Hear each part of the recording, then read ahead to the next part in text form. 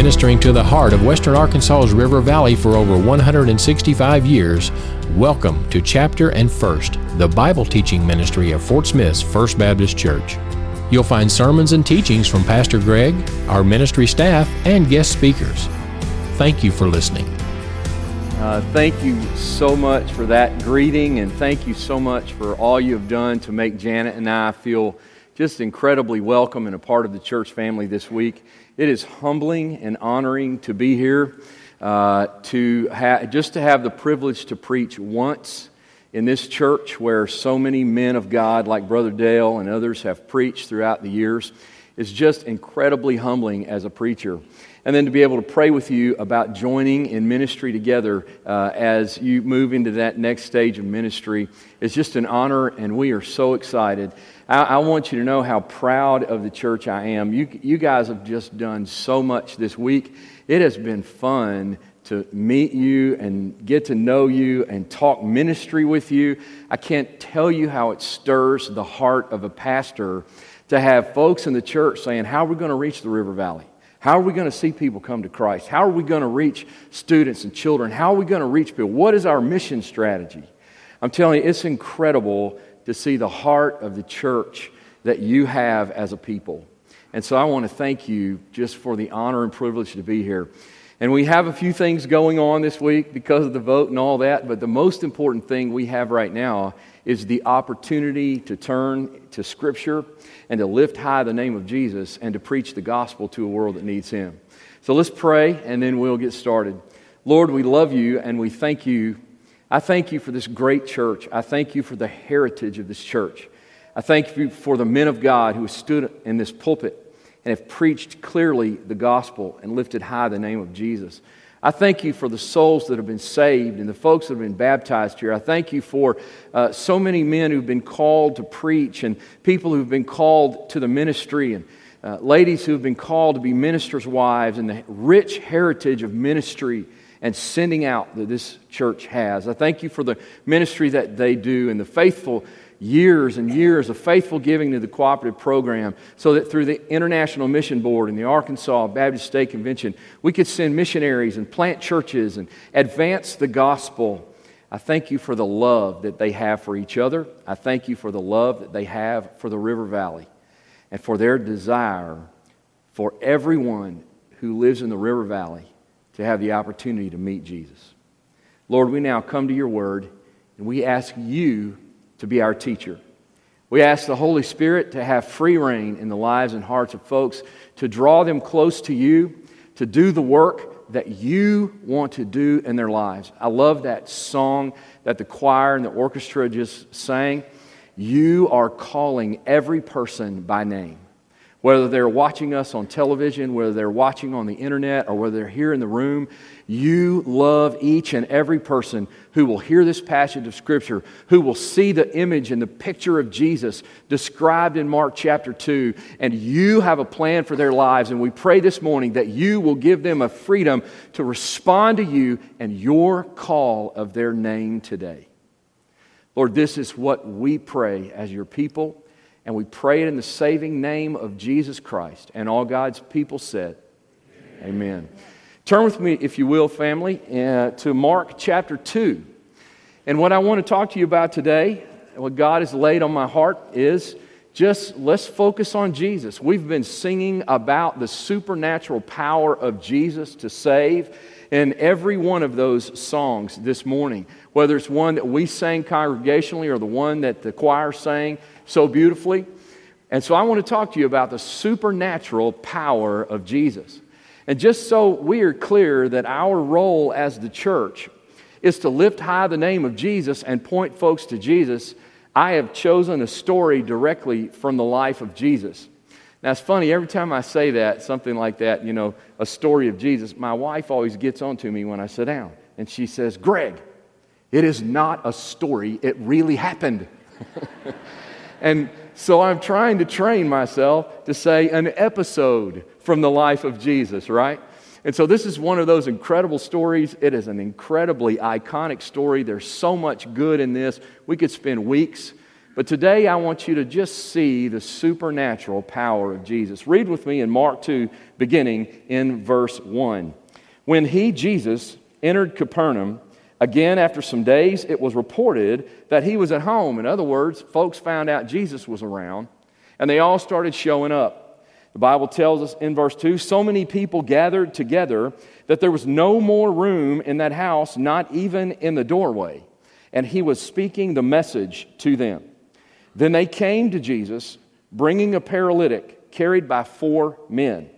And as they approached the house, you can imagine this picture in your mind's eye as you see the scenario. These guys are carrying this guy on a rug. They're lugging him up to the house. And you see all of these people thronging around the house, and they're staring into windows, and they're pouring out the door, and it's jammed to the gills, and all of that's happening. And they're thinking, what do we do? How do we even get there?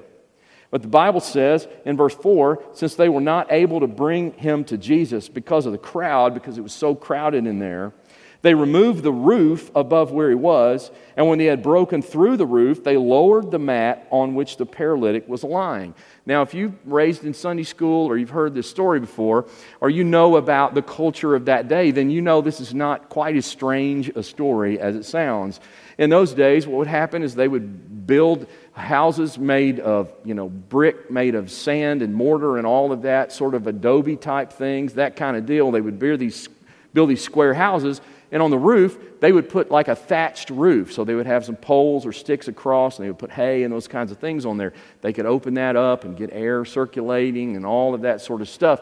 And a lot of times, they would have a series of steps on the outside of the house, and they could get up there. So the story doesn't sound quite as strange as it might sound. They see that deal. They work their way up those steps. They get on the roof. They start to pull that thatch back, and they start to lower him down into the roof. Now, I don't know about you. I have been excited about church this morning. I've been looking forward to being here and preaching to you, and I'm not sure really how I would react if all of a sudden out of the catwalks up there or something, plaster starts falling and this chaos, and they start lowering someone down through the roof. I mean, it's a little bit disruptive to the service and what you're trying to accomplish as the preacher. Let's see how Jesus responds. The Bible tells us in verse 5, seeing their faith. We're going to come back and look at that in a moment. But here's what Jesus responds.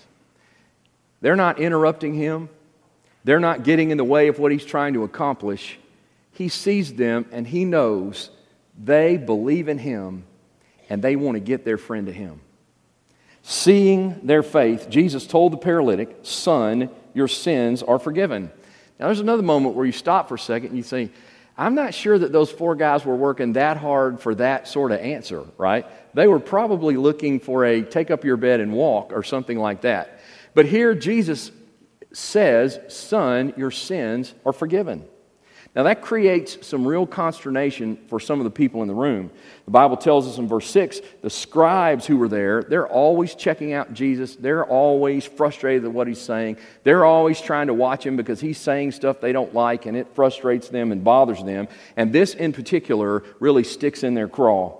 But some of the scribes were sitting there thinking to themselves, why does he speak like this? He's blaspheming. Who can forgive sins but God alone? Now, right there, they are accurate. That last statement, they are accurate. No one can forgive our sins but God alone. You see, God is the creator of the universe. He spoke all of this into being. He created the planet on which we live. He created us. He is the author of life. He created all of that. He designed all of us. The Bible says we are fearfully and wonderfully made. And He knew you before you were formed in your mother's womb. He is the creator. But as the creator, that means he has the right to set the rules for his creation.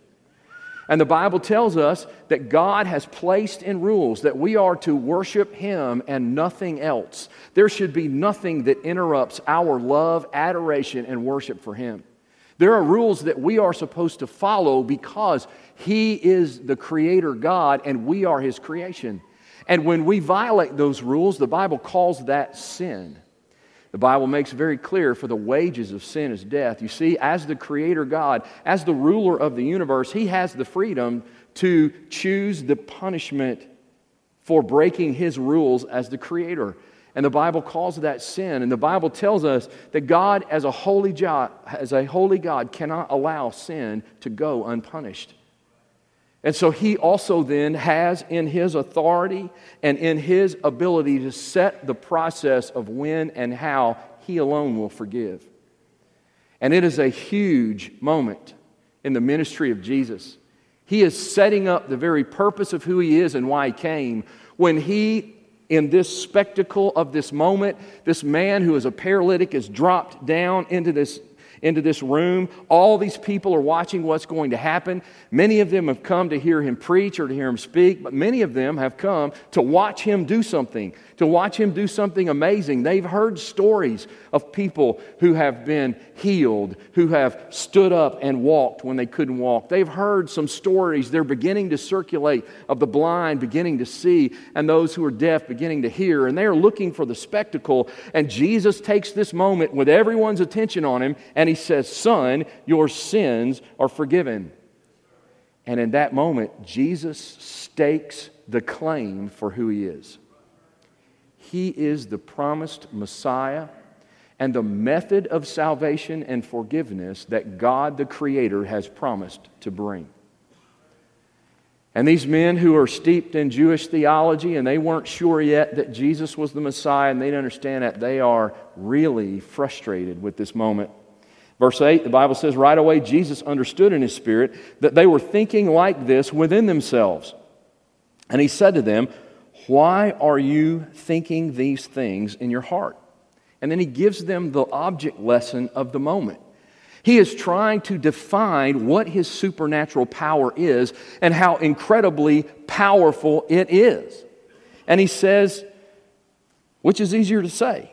Say to a paralytic, "Your sins are forgiven," or to say, "Get up, pick up your mat, and walk"? Clearly, you could tell him his sins forgiven, and you can't visually see whether that happened or not.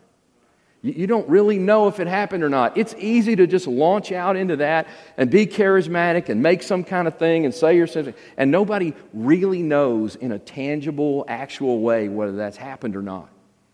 And what Jesus is trying to do is define His supernatural authority and power as the Savior.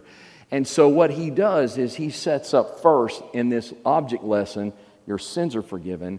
And then when they ask and they are frustrated, He says, which is easier to say?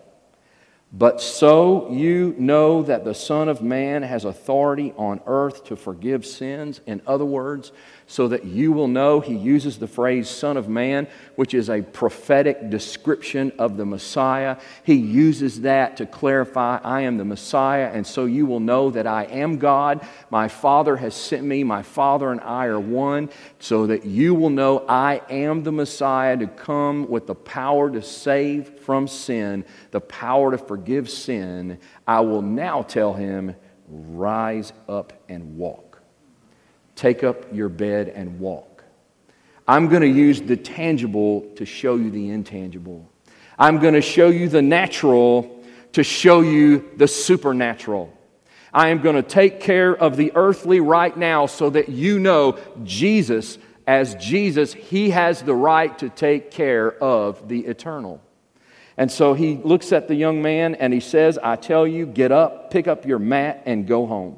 Immediately the man got up. He picked up the mat and he went out right there in front of everyone. As a result, now this is really an amazing statement right here. As a result, they were all astounded. Wouldn't you and I be, right?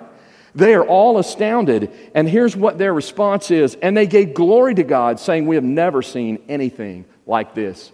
Man, when we worship, it was such a joy to worship with you today and to hear you singing and to see the choir and the orchestra and everyone playing like they know the Jesus that we sang about. When we talked about He has risen from the grave and conquered death and sin, when we sang those moments about He has saved us and we have been brought back to life, we have been saved from our sins, we are singing because we have seen Jesus do that. We know He's done that in our lives. And that's what worship is. We are amazed at what God has done. We're giving Him glory, and we want other people to see, look what the supernatural power of Jesus does in a life. There are two lessons I want you to see from this story this morning. The first one is, I want you to see that we are going to focus on the person of Jesus so that we can see Him. We're going to focus on Jesus so that we can see Him. And then we're going to recognize that when we focus on Him, we are called to walk by faith on Jesus because we see Him in His supernatural power. Now let's think about that first thought for a moment. We want to focus on Jesus. I want you to see that we as the church, as believers, we are to focus on the purpose and the power and the person of Jesus. The purpose and the power and the person of Jesus. Look what the Bible tells us. Jesus is at home, and all these people come and they invade His house, and they're taking over, and they're emptying the refrigerator, and they're putting their feet on the coffee table, and they're not using coasters, and you got all this chaos going on, right? They all show up. And what does Jesus do every time there's a crowd? The Bible says very clearly His purpose. He was speaking the message to them in verse 2. Anytime Jesus had the opportunity, anytime there was a crowd, anytime there was an individual, anytime there was a moment, anytime He could create a moment, Jesus was on purpose. He was sharing the gospel. In fact, this story is told also in the Gospel of Luke. And in the Gospel of Luke, he records for us that Jesus said about Himself, the Son of Man, this same phrase, this identification of Him as the Redeemer. The Son of Man has come to what? You know, church, seek and to save the lost. When you see Jesus, you must see the clear purpose of Jesus. He is about one thing and one thing only. He is here to bring about redemption for eternity. He is here to save people from their sins. He is here to rescue us from an eternity and a future spent in hell. And He is here to restore us and redeem us and bring us into a place where we can spend an eternity in heaven. And Jesus is always focused on His purpose. In fact, when they bring this man and they drop him into the floor and all of this moment happens, Jesus orchestrates this entire thing not to show them that He's powerful and not to show them that He is God, but to show Him He is those things so they will understand He can say, "Your sins are forgiven." This is a gospel passage of Scripture, and Jesus is defining the gospel, and He is showing Himself to be the Savior, the God who saves. He is saying that I am the one, and I love you, and I have come to save you from your sins. And He is on purpose in every moment of ministry that He does throughout His life here. It's incredible when you think about who Jesus is and how singular He is in His purpose. The Bible tells us, for God so loved the world that He sent His only Son. The Bible tells us in 1 John chapter 4, not that we loved Him, but He first loved us and gave Himself to be the payment for our sins. The Bible says in the book of Romans that even while we were in the condition of sinners, having rejected Him, He demonstrated His love towards us in sending Jesus to be our Savior. You see, Jesus has a very clear and singular purpose. In fact, when you read the first 3 chapters of Genesis, what you find there is the beauty of creation, and God made it all, and it was awesome, and it was wonderful, and He put Adam and Eve in the garden. You know, He said, He made the trees and all of that, and it was good. He made the sun, moon, stars. It was good. He made the animals. It was good. He made everything. It was good. The only thing that wasn't good was when He made Adam. He said, it's not good that Adam is alone, right? Fellas, it's not good when we're left to ourselves, right? We get in trouble. But all of it was good. And then He conducts that marriage ceremony, and Adam and Eve and all of that, and Adam and Eve sin. And what happens as the result of their sin? Their sin is punished. There is judgment that enters into the world. Death enters into the world because of that sin. But even in that moment, immediately God steps into that judgment and He steps into that sin. And in Genesis chapter 3, He brings the very first clear prophecy of salvation, that He's going to send a Redeemer.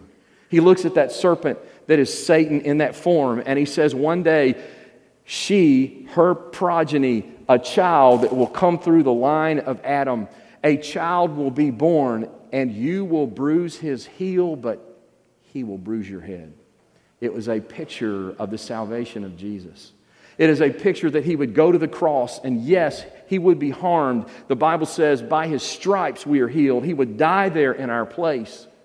But that was not a mortal wound to Jesus, because He is the God who has the authority to save us from our sins. He is a Jesus with supernatural power. And the Bible tells us on the third day He stepped out of that grave. He conquered death and sin and is the author and finisher of our faith, the completer of our faith, so that He could offer us salvation. And so from the very first moment that sin entered into the world, God had already stepped in with a purposeful plan to bring Jesus into the world as our Savior.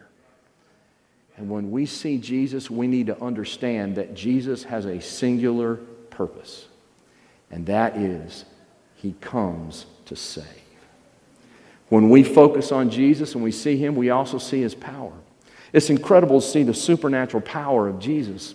And He wants to make sure that we don't misunderstand or limit His power. You see, if He had raised that man from that bed first, if He had healed him first, people like me, we'd have started talking in church and turned around and go, man, did you see that? How awesome is that? We'd have missed the whole point. Jesus is on purpose. He doesn't want to miss. He don't want anybody to miss where His power came from and what its purpose is. You see, He wants us to understand that His supernatural power is to change us for eternity. It is to change our future direction. It is to remove the barrier of sin between us and God, and it is to reunite us in relationship with Him here on this earth as we walk through this life and in heaven forever. And He says, I want you to know that I am the only one who can step in and wipe away your sin. And so I'm going to act with power in a way that teaches the lesson of the magnitude of my supernatural power. Now you think about someone who is lying in that bed and their legs or their hips or their bones or whatever it is that's been broken, whatever their nerve system is. It takes incredible supernatural power to look into their body that has been broken and heal those wounds, mend those bones, restore those ligaments, bring strength to muscles that have been atrophied because they've never been used, or they have atrophied to the point where he is trapped in that bed. It takes a miraculous power in order to do that. But let me ask you, does it take more power to raise someone from a bed or to raise them from the dead? Does it take more power from the God of heaven to look down at our sin and understand the nature of that judgment and to recognize, man, sin must be punished. And as a holy God, I'm the only one that can do that. I'm the only one with righteousness that remains that can step into that place and can take that punishment for that person. I grew up in church. My mom and dad grew up in church, and I'm blessed to have that testimony. Tonight we're going to talk about your salvation testimony and the power of being able to share that. But that just happens to be my testimony. Every testimony is special, and every testimony cost Jesus His blood on the cross and changed a life for eternity. But mine happens to be I was raised in church. Mom and dad drug us to church all the time, and we were in church all the time. In fact, I grew up in the balcony of the church. That's my people right there. That's my people. Wave at me right there. The way I was saved, the journey of my salvation, very simply, it kind of went like this. Every time I got in trouble in my house, like 9-10 times a day, I got in trouble. And Mom and Dad would always say something like this. Even when I was little, it would always go something like, we told you not to talk back to your mom. We told you not to beat up your little brother, but he deserved it. What he did was, no, that doesn't matter. They teach us all that. You didn't clean your room. You lied. You spoke back to your mom, whatever. And they said, listen, we're going to punish you for that, but there's a reason. See, the Bible calls that sin. And you need to understand, and one day you'll be old enough to understand that your sin has to be punished. And so we're going to teach you that must be punished. But son, one day also you're going to understand that Jesus loved you so much that He stepped out of heaven and took your punishment on the cross. And all of that, and we go through all that and didn't get all that. But when I was 9.5 years old, one morning in church, I was sitting on the balcony in the front row. Can't remember what the pastor was preaching, but we got to the invitation and went something like this. No one ever loved you as much as Jesus. He stepped out of heaven and went to the cross to take the punishment for your sin. And at that point, all of that teaching and the Holy Spirit and mom and dad and Sunday school teachers and VBS teachers and Little League baseball coaches and all those people that have been pouring that into our lives, it all made sense. I came down on the balcony, walked the aisle. There was a deacon right there. In the front of that aisle, his name was Dewey Burton. I said, Mr. Dewey, I want to give my life to Jesus because nobody has loved me as much as Jesus. He took my penalty for my sin on the cross. You see, only Jesus could do that. Only Jesus has the supernatural power to step out of heaven and live a sinless life. And so only Jesus has the authority and the position and the ability to take His sinless life and go to the cross and take on our sins and die in our place and pay the price for our sins. He's the only one that has that supernatural power. He's the only one in that position can do that. And then Jesus, as holy God, is the only one who could step out of that grave and conquer death and sin to offer us salvation. And what Jesus wants us to know is, this is my supernatural power. It is greater than to be able to say you can see. It is greater than to be able to say you can stand up and walk. It is greater than to be able to make the deaf to hear or the blind to see. My power is so supernaturally powerful, I can change your eternity forever. I can rescue you from the shackles of sin. I can rescue you from the penalty of sin. I can steal you away from the lies and the scheming of the culture and all of that the devil does. I can paint for you the picture of heaven, and I'm the one who can die in your place, and I can redeem you and save you so that you can spend an eternity forever. The supernatural power of Jesus. You see, sometimes people ask when we go through difficult times and struggles, why doesn't God take that away? He's got the power to do that. Why does He let COVID wreak havoc in culture and all of that? Thanksgiving week, we went through an experience that every family goes through. My father suddenly died the week of Thanksgiving on Monday. We had sat down to dinner. We had a call. My sister called me and said, hey, Dad's in trouble, going to the hospital. What do you do? We sat down and prayed. And we began to pray for healing for my dad. And they called me back later and he had passed away. You think, why? My dad was healthy. He was strong. He was doing great. He was strong enough to constantly tell me how to preach and what I was doing wrong every time I talked to him and all that. I mean, you know. Why doesn't God fix those moments? He has supernatural power. If He can tell that man to get up and walk, if He can tell Lazarus, his friend, to come out of the grave and raise him from the dead, why doesn't He do more of that here? You get that picture? You can't tell me that in a normal guy, at least one of those four guys, when Jesus looked at him and didn't get him up out of the bed and told him, hey, your sins are forgiven, and turned back to teach the rest of his lesson, that they were thinking, wait a minute, we brought him for you to fix his legs. We brought him for you to give him a new life and a future because you have the power to do that. Where's the power? But you see, here's what happens. Because of His purpose, He uses His power in that direction.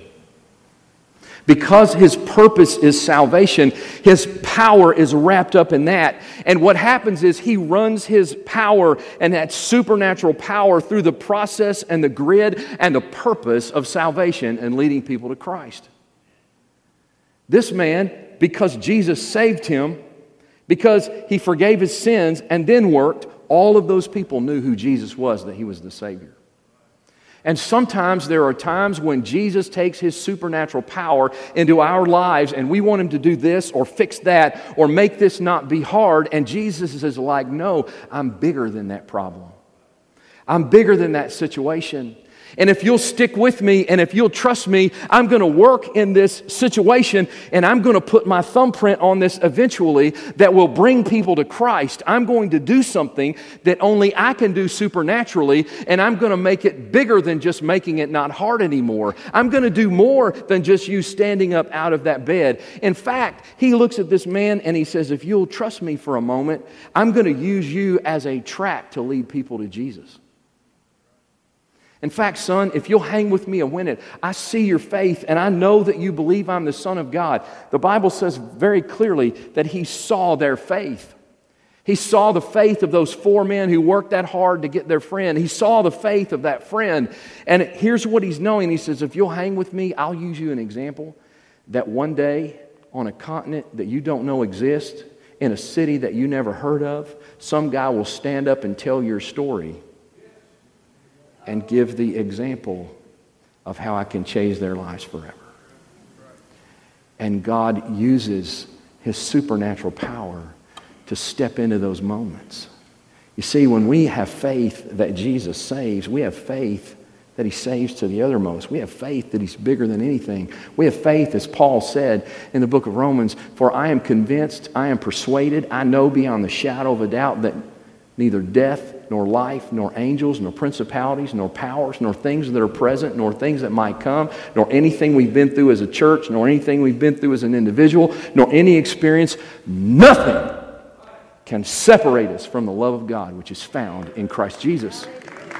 And the supernatural power of Christ Jesus. And so we see that His power is bigger than just the moments.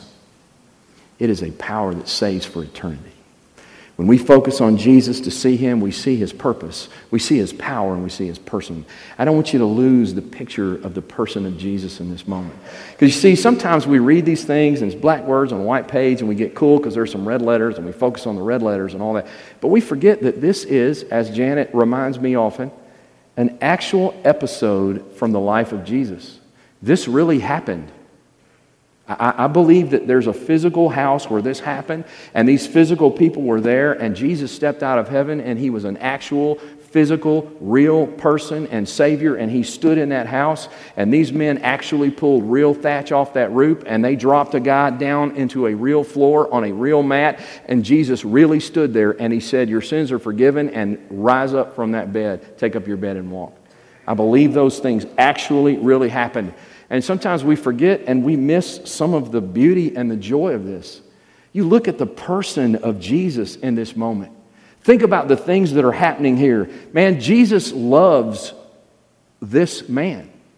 They interrupt His lesson and He is preaching and people are amening and stuff is happening and they wreck the moment in this sermon. And what does Jesus do? You guys are welcome. Come on down. We'll wait for you to get here. You never interrupt Jesus when you come to Him. Look at the person of Jesus in the middle of this. He sees what everybody's thinking. I see your faith, fellas. I know that you believe in me. Son, on that mat, I can forgive your sins because I know you have faith in who I am. Scribes, man, I see y'all questioning. I know you got problems. Let me teach you and show you in this moment. I even believe that in this moment, with this crowd of room, Jesus wasn't just focused on 4 and 1 and a few scribes. I think Jesus never lost in His mind that there was a teenage guy sitting right back in the back of that house in the corner. He had squeezed himself in there. He didn't know if anybody loved him. He wasn't sure about all this. And as Jesus taught all of this, He saw that young man in the back. And He said, I want you to know who I am too. He never lost anybody in the room. Jesus loves everyone in that moment. He has a supernatural power to know what you're thinking and feeling. The Bible teaches us that clearly. The person of Jesus is invested in your lives. The person of Jesus knows and understands what's in your heart. You think about how many times Jesus looked at someone and talked to them. He said, I know your faith to those 4 men. He said, I know your faith and your sins are forgiven. I know your questions in the rooms, scribes, and let me help you understand this. The Bible tells us when the rich young ruler, the man who's described that, comes to Jesus, the Bible says he looked at him, he loved him, and he put his finger right on his question that he was struggling with in life. The Bible tells us that there was a Roman centurion who came to Jesus and he wanted Jesus to heal his servant, and Jesus said, well, I'll get up and go from where I am and go to your house, and the guy said, no, I understand all this, and Jesus said, I have never seen such greater faith, and you will have your prayers answered and your servant is healed. The Bible tells us that there was a crowd surrounding Jesus and He was on His way to heal a young girl who was on her deathbed. And as He worked through this crowd and all of this, there was a lady who didn't think she was worthy of anything, a lady who had been struggling with an issue of blood in her life, a lady who had no hope in her life, a lady, she had gone to the doctors and they couldn't do any with her, the Bible told us. And all she thought is, if I can just touch the hem of His garment, I don't have to disturb him. He doesn't have to know who I am. I don't want to be conspicuous. I just know that Jesus, and she had faith in him. And when she just touched his garment in the midst of all that chaos and jostling, Jesus immediately stopped, and he knew who she was, and he knew what her question was.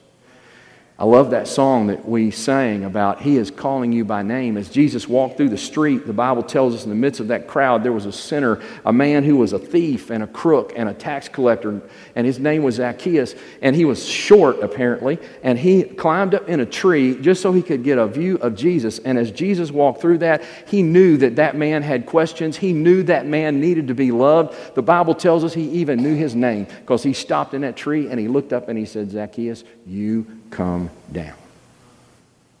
The Bible tells us in the book of Hebrews, for the Word of God is living and powerful and sharper than a two-edged sword to the dividing asunder of the soul and the spirit, the bones and the marrow. It is a discerner of the thoughts and intents of the heart. And the next verse says, for all things are naked and open to the eyes of Him to whom we must give account. When we focus on the person of Jesus, church family, I want you to know today that Jesus knows where you are. He knows your faith. He knows your questions. He knows your situation and what you're struggling with. When Jesus is working in someone else's life, He has not forgotten you, and He is as invested in your life, your questions, your desires, your fears, your needs, your doubts, even where you are rebelling against Him. He knows it, and He loves you, and He wants to reach into your life with supernatural power. Isn't it incredible when we take time to focus on the purpose, the power, and the person of Jesus? But here's what I also know. In my years of pastoring and teaching the Bible and just being a Christian, I know this. It's more than just the focus on Jesus. The whole point that we have a story like this, the whole point that Jesus teaches us a lesson about His purpose, the whole reason that we get this sense of power, and Jesus works so clearly to help us understand the nature and purpose of His supernatural power to save, His desire to change our eternity. The reason that we see these moments where we can get tangible pictures of the person of Jesus is because He calls us to a faith response. So the first thing is we want to focus on Jesus, but the second thing is, by faith, we want to respond to Jesus. We want to respond to His purpose. Church family, we are here as the body of Christ to do the work of Christ. His purpose is our purpose. If Jesus came as the Son of Man to seek and to save who's lost, if the person of Jesus knows and loves every person and what's in their lives, and He understands and He has a plan and He has a call, then we must be about the same purpose. We all have to be engaged in this Jesus, and the more that we worship Him and the more that we focus on Him, the more we see Him, the more we see the clarity of His purpose, and the more it calls us by faith to be a part of that purpose. The more it calls us to be invested in the lives of people, the more it calls us to do the same thing He did wherever we are, in our home, in a line, at Harps or whatever grocery stores you have in Fort Smith. There's no Kroger. Really?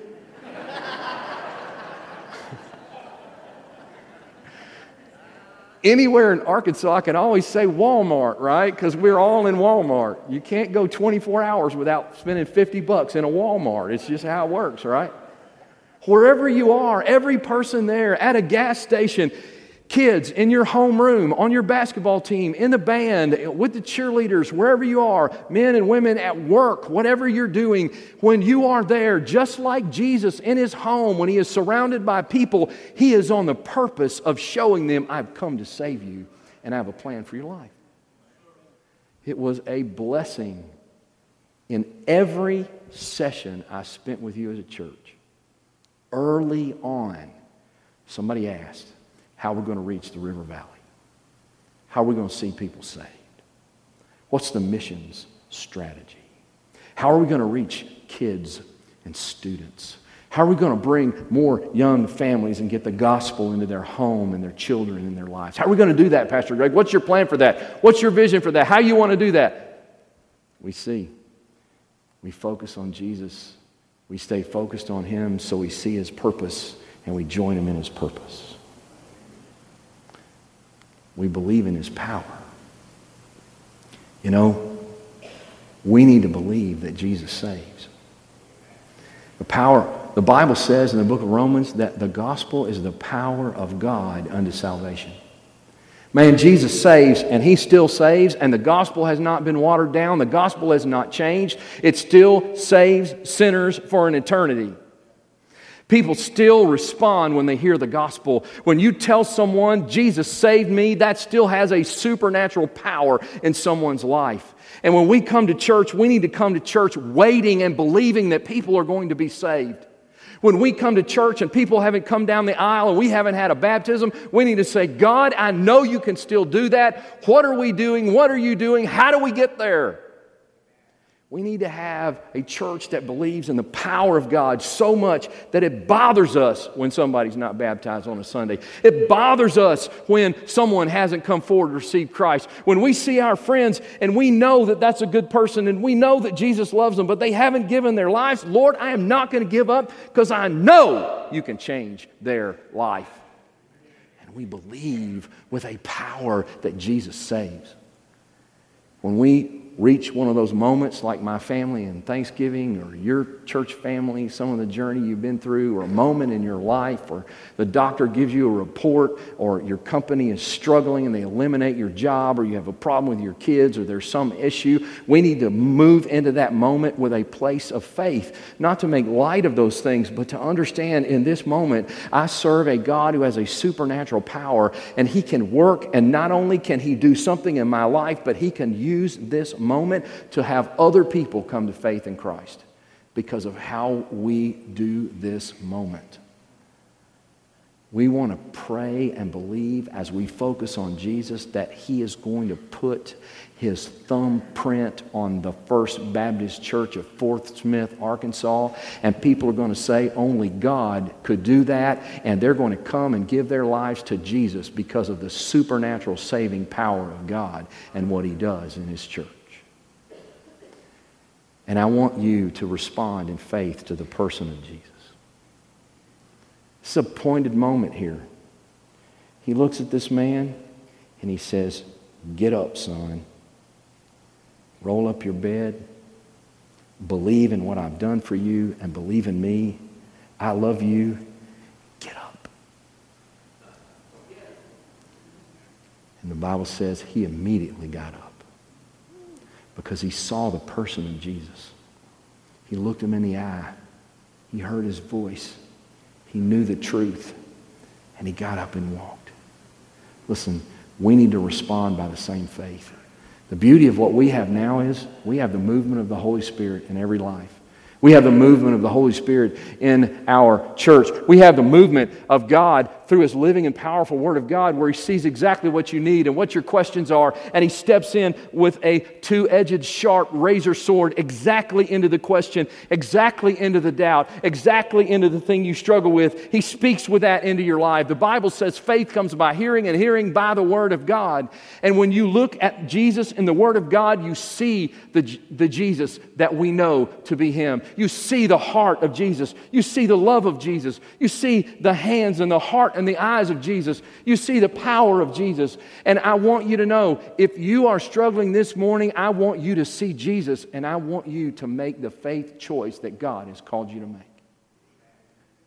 Somebody watching today out of curiosity, or you've been watching and searching as Brother Dale has been preaching the gospel, and the last few weeks we've had apologetics lesson on the real solid foundation that we have in the Word of God, and you're searching. I want you to know Jesus loves you and He died for you and call you to give your life to Him as your Savior. Take up your mat and walk. Some of you, church family, this has been tough and you just sort of settled back and you want to get excited again and join in ministry again. Come teach third grade Sunday school. Come help reach some students for Jesus. You guys are blessed. Y'all have a university in Fort Smith. God loves y'all more than a lot of other cities in Arkansas. They don't have universities and they don't get to do college students. I've never gotten to pastor in a university town yet. I'm telling you, I'm jacked up for that. Let's go reach some college students, amen?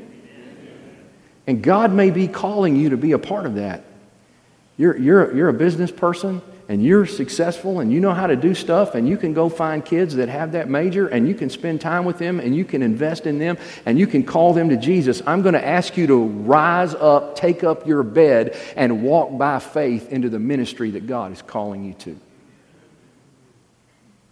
Some of y'all, God's calling you to preach. He's calling you to be a missionary. He's calling you to get involved because He loves you and He has a plan for you. As you focus on the person of Jesus, know that plan is one of love and come to Him. I want you to bow your heads as we close this morning. I've shared the gospel many times as clearly as I can in this scripture. All of us are sinners by birth, by nature, by choice. All of us have fallen short of God's glory. Everyone listening on video or listening here in the room, we have some, you've never trusted Christ as your Savior. And I've done the best that I can do to help you see from this incredible scripture that God has given us, that Jesus loves you, has the power to save you, and He came to save you. How do I accept Him as my Savior? How do I get my sins forgiven? Well, you just trust in Him as these men did. That's why we have this example. You recognize you're a sinner, that your sin will be punished, but you recognize Jesus has the authority and the power of no one else. He stepped out of heaven and paid the price for your sin on the cross. No one will ever love you as much as Jesus. Come in a moment and give your life to Jesus. If you're a brother or sister in Christ, praise the Lord, you're already saved. But listen, I know you can't come to this church and God not speak to you. We got too many Bible teachers around this church. We have too much heritage and Scripture being taught in people's lives. There's no way you can come here and go through Sunday school and meet the people of God and all of that and God not speak to you. And so if God is speaking to you, I want to encourage you as we stand in a moment and sing. Listen, the invitation is an opportunity for you to leave here different than you were when you came in. For a person who needs Jesus, you can be saved. For a follower of Christ, you can grow closer to Him. You can deal with something. You can turn something over to Him. What step of faith has He called you to make? We pray this message has been a blessing to you and helped to strengthen your walk with Jesus. Please know we want to minister to you and pray for you. Send an email to contactus@fsfbc.org and let us pray for you and help you in any way we can. Thank you for listening to Chapter and First, the Bible teaching ministry of Fort Smith's First Baptist Church.